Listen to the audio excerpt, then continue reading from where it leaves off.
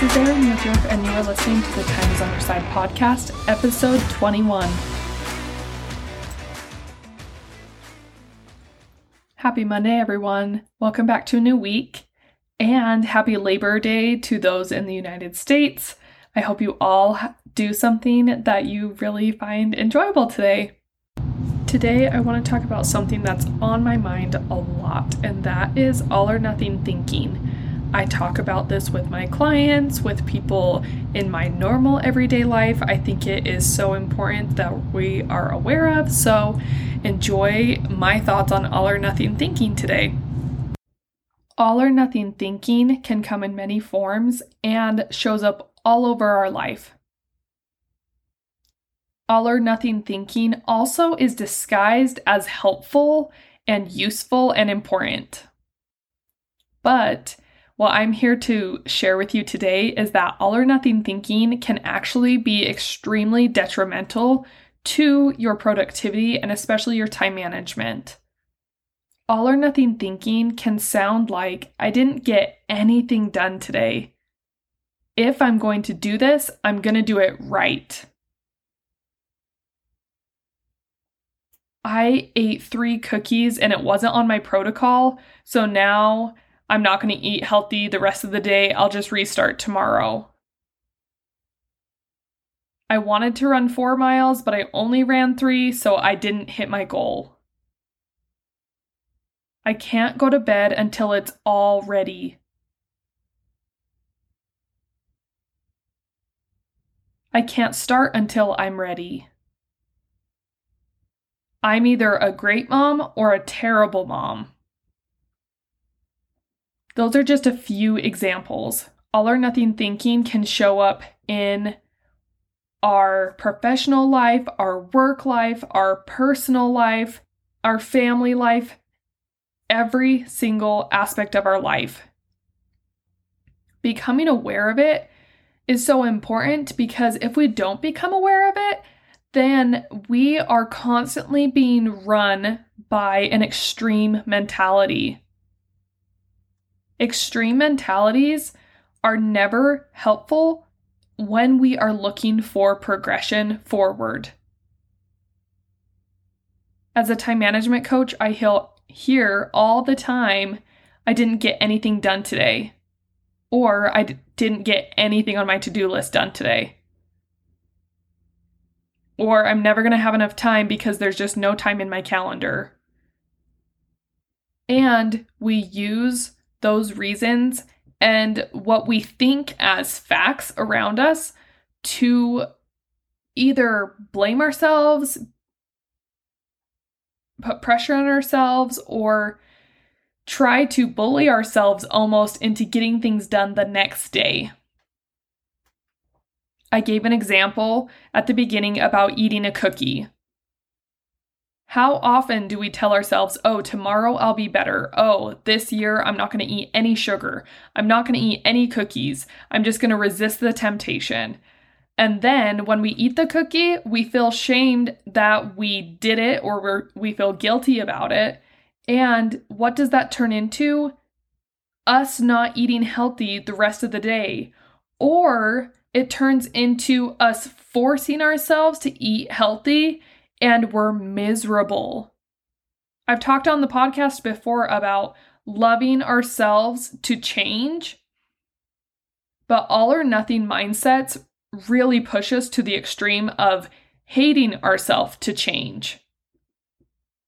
All or nothing comes with pressure, stress, intimidation, and then without even knowing it, we are not increasing our self-love and self-care. We are actually increasing fear and hate within ourselves, which is never, ever the goal. When we live in an all or nothing world, it is really depressing and so discouraging because you can never win. When we approach things with an all or nothing mentality, we've already set up ourselves for failure in advance. And I want to add in here that there's no specific person or thing to blame around around us for why we have this conditioning, I think a lot of it is because our brain is trying to keep us safe. And if there are black and white and defined lines, then it's so much easier to define what is beneficial and what's not. But if we're running from an all or nothing mentality without realizing it, that is when the danger comes in.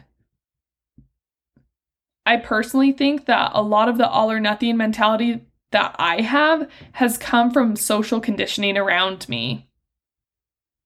When I was growing up, as most of you, especially if you live in the United States, in school, there was always right or wrong, especially when it came to homework.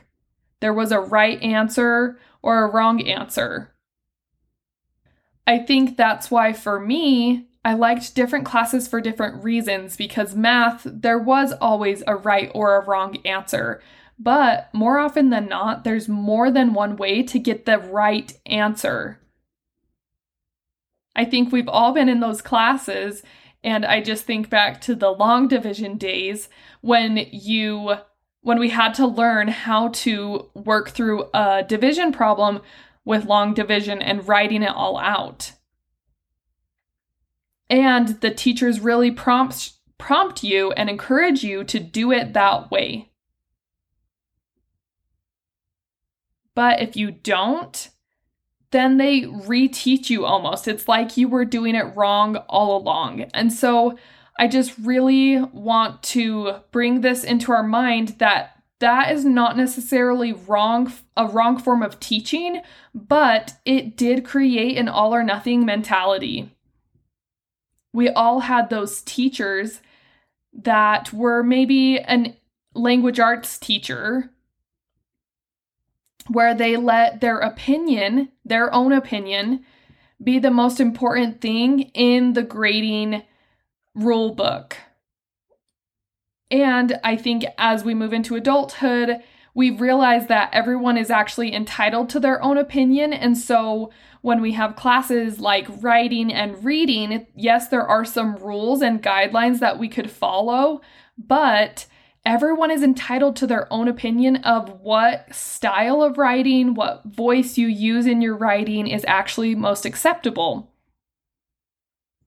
When I was going through college, I had some of my professors that, on an opinion standpoint, I think I disagreed with them on so many opinions, but they were such good communicators, or their teaching style was so good. I actually really gelled with them because I just resonated with the way that they taught and their class framework, and there were so many other things, but I didn't necessarily like everything that they taught. Hopefully that makes sense, but I think that's where all or nothing can be skewed, because it's not just about this is right and this is wrong, but it's understanding that there's so much gray in between.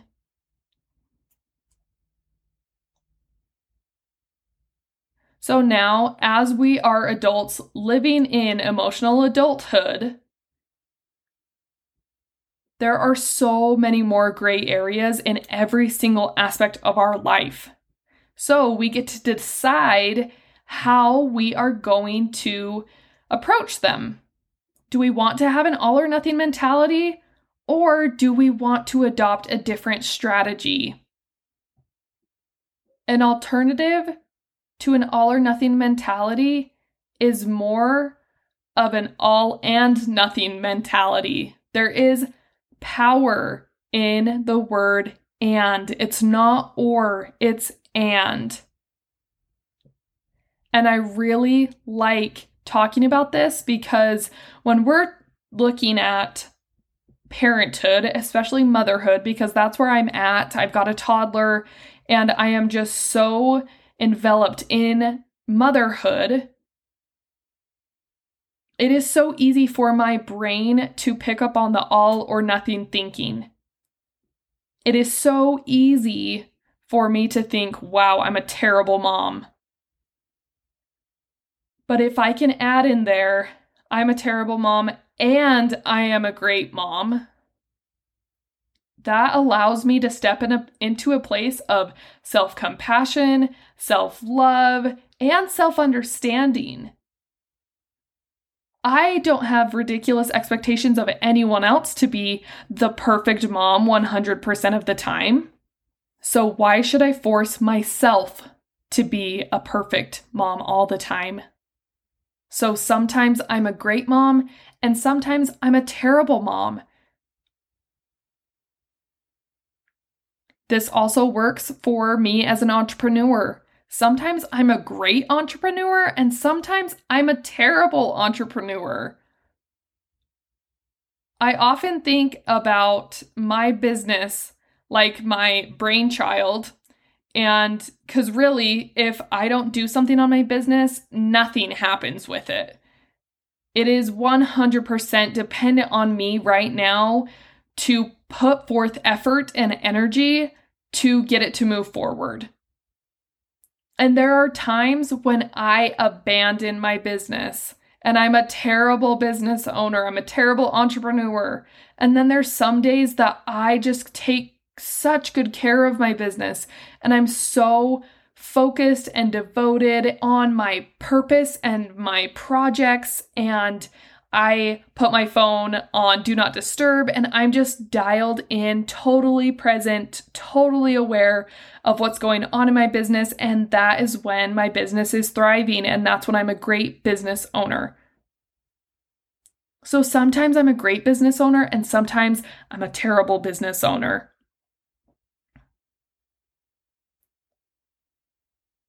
Another and that I really like to use every day is I'm generous and I'm selfish. Because I am both of those things. There is sometimes that I am so generous and I love to be generous and give and love.